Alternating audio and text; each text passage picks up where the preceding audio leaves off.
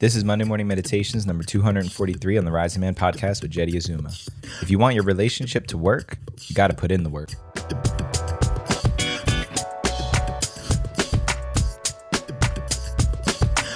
What's up, Rising Man family? Jeddy Azuma here with another Monday Morning Meditations coming at you. So excited for this week's episode. Before we jump in today, one last chance. If you want to join our turbo boosted 12-week Inferno program, you got that vision in your heart that you finally are ready to make a reality. We are relaunching this Wednesday, February 22nd. We still have some spaces remaining, so it's your last shot. If you want to get in there, go over to risingman.org/inferno right now. Go ahead and register. If you got any questions, reach out to us ASAP because we can still squeeze you in, but the clock is ticking. So if you're ready to make that vision happen, if it's time, if you're ready for a change, head over to risingman.org/inferno and get up with it today. All right, without further ado, today's topic is my biggest lessons from 10 years of committed partnership.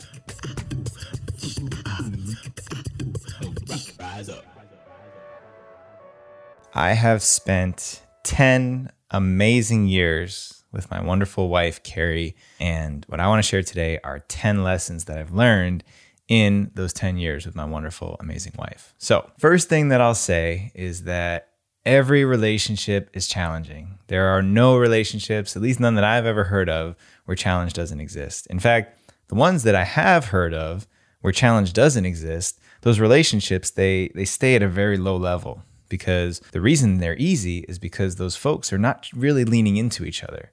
They're keeping it at a safe and comfortable range that they can just sustain. To really experience the depth of love, the depth of partnership, it requires going to these challenging and difficult places. So in order to survive them, there has to be some really, really, really critical pieces in place. And I'm going to share 10 of those that I've discovered in 10 years with you today. So number one, choose each other every single day. Anybody who's been in a long-term committed partnership knows that commitment is way more than I do one time. You need to say, I still do every single day. I choose you. In fact, most days out of almost 4,000 days that my wife and I have been together, we've started by saying, I choose you. I still choose you. Even on the days where it was hard, there's days where one of us didn't want to say it to the other person, sometimes both of us.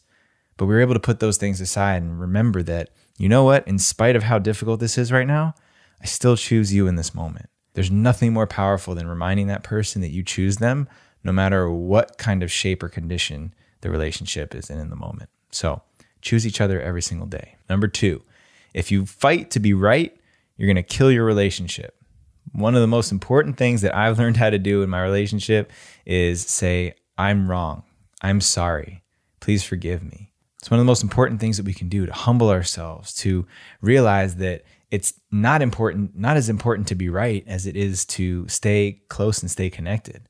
Now, arguments are going to happen, and we're all going to have to take times and moments where we admit that I was wrong. I was out of line. That was inappropriate. That wasn't very supportive the way I said that. But take ownership of it. Demonstrate that there's a willingness to be wrong and ask for forgiveness. It goes a long way when both people in a partnership are capable of doing that. Number three, sex is important. I don't care who you are. I don't care if you're a man or a woman, somebody with a high sex drive or a low sex drive. Sex is important, 100%. So because it's important, have more and talk about it. If you're not having the type of sex that you want, if you're not having the frequency of sex that you want in your relationship, have the courage to talk about that with your partner. Not in an accusatory way, not in a needy way. I need you to give me more sex. No, have the conversation because it is an important thing to express our sexual energy and creativity towards each other, to share that level of intimacy with one another is so important. So make sure that you talk about it. If it's not the way you'd like it to be or the way you want to be experiencing each other, have the courage to have that conversation and make it what you want it to be. There's so many resources out there to help you have a more fulfilling sex life with your partner, and there's no reason why you can't have it. So make it happen. Number four, start talking. I'm not talking about recent events or gossip about her girlfriends or whatever you talk about on the surface. I mean, start talking about the real things that you're hiding, the things that you're holding back because you're not quite sure if she's going to be able to take it. One of the most important things that my wife and I have done has constantly deepen the level of dialogue that we have with one another. And there's always another level. Admit it. No matter how long you've been with somebody, no matter how well you know each other, there's always another level of conversation that can be had. So start talking at the next level of conversation. Start sharing about the things that you haven't talked about before, because that's going to develop greater intimacy and greater trust within the relationship just by talking. Trust me. Number 5, sometimes what you need is space. Yes, we've all heard the sayings, you shouldn't go to bed angry. We've all heard the sayings, talk it out, work it out, make peace with each other. But sometimes you just need space. Some people are like that. And without going into different types of attachment styles, some of us just need a moment to take a breath. So go for a walk, take a pause, sleep on it for a night, come back to it in the morning, walk out of the room for a few minutes, take a few deep breaths and then come back. But sometimes you need space. Not everything can or needs to be resolved right in that moment. So if what you feel you need is space, or what your partner needs is space, then allow that to happen. But this leads us to our next one. Number 6, always come back together. You can't make a habit of constantly running away when things get hard. It's one thing to take a little bit of space. It's another thing to always be avoiding and running away from reconciliation and resolution. So even if you take a few minutes of space, or you take a day or a night apart just to let things cool down, always make sure you come back together. One of the best things that Carrie and I have done is we always return back together. One of us is always willing to go first and lean back in, because the couples that lean back into each other instead of away from each other are the ones that are going to last. Number 7, listen up, fellas. Intimacy is much more than sex.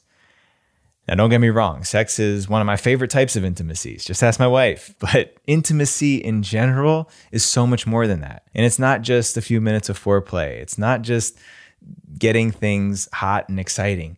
Intimacy is listening, rubbing her feet, asking her how her day was, sending her a gift when she wasn't expecting it, letting her know you're thinking about her when you've got all these other things going on.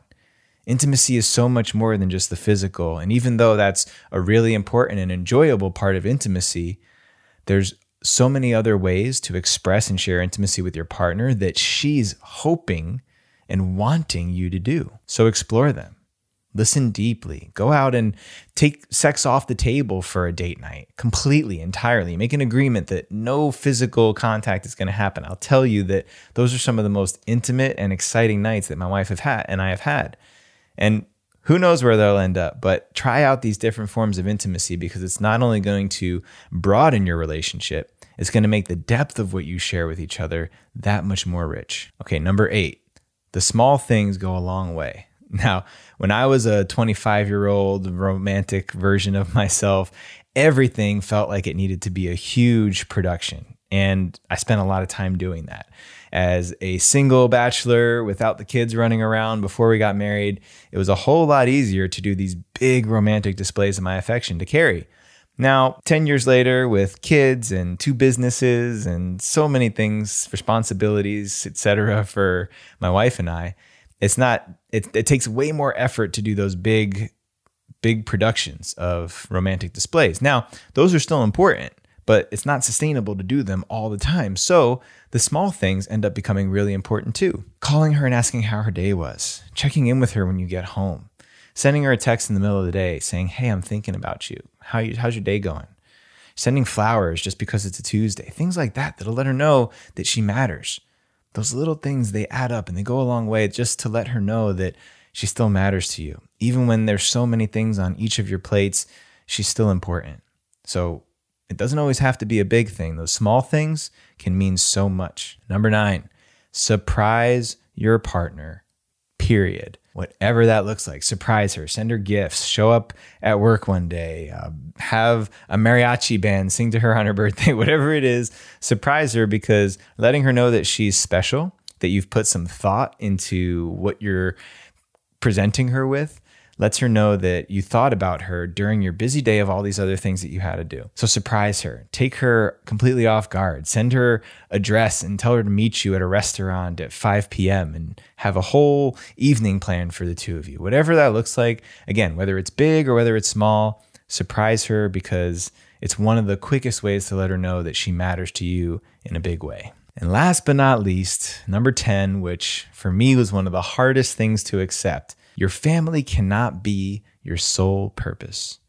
Now, I first got this from David Deida when I read Way of the Superior Man back when I was 21 years old. And when I heard this, I said, man, screw you. You don't know what you're talking about. I put the book down, met Carrie, got married, picked it up a year into our marriage, read the same thing again. And I said, you know what? I think you're onto something, David. And he was, because what I originally thought he was saying was I need to neglect my partner and my family in service to my mission. But he wasn't saying that at all. He was saying that my service and my mission must be more important and inclusive of my family, because it's so tempting to just focus all of our attention and energy on just taking care of our wife and our kids and our nuclear family unit. But every single one of us has more to us than just that. There's other desires, other pursuits that we have. And if you know what that is and you're not feeding it, then the only outcome is going to be resentment. If you've got a target off in the distance, something you've always wanted to do, something that you know you must do, you're compelled to do before your life ends, and instead you let the monotony of day-to-day life and just trying to get by get in the way, then you're always going to wonder, what if? What if I did that thing? And when you have those moments of clarity and you see your family and your kids and your mortgage and your job as an obstacle, the only outcome is going to be resentment. You'll either resent them because you see them as getting in the way of you and your destiny, or you're going to resent yourself for not choosing your destiny and choosing other people and other things over that purpose all the time, or a combination of both. So, a man cannot make his family his sole purpose.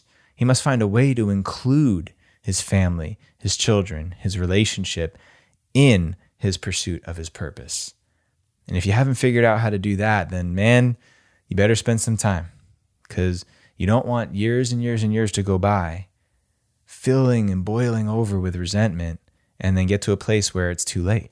These are 10 of the biggest lessons that I've learned in 10 years of amazing partnership with my wife, Carrie. I'm sure there's so much more wisdom and lessons that I'll pick up in the next 10 years and beyond. But for now, these are the most potent ones that I guarantee if you listen to this list and you put these things into place for yourself, you'll have a more fulfilling relationship, guaranteed, 100%. So whether you're in a relationship or not, make sure you download and register these 10 lessons in there, because I promise they're going to come in handy when you need them someday. And make sure you tune in for next week's Monday morning meditation. Stay blessed.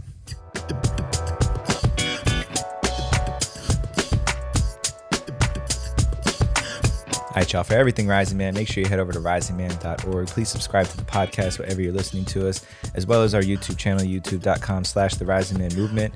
Much love to everybody out there supporting Rising Man in all the different ways that you do. Thank you guys so much, especially the past few weeks. All the support that's been coming in, all the reflections we've been getting about our content, about some of the changes we're making. Really appreciate that everybody's been showing up and throwing up their hands and giving a lot of support. So a lot of love to everybody out there doing that. Until next time, rise up and claim your destiny.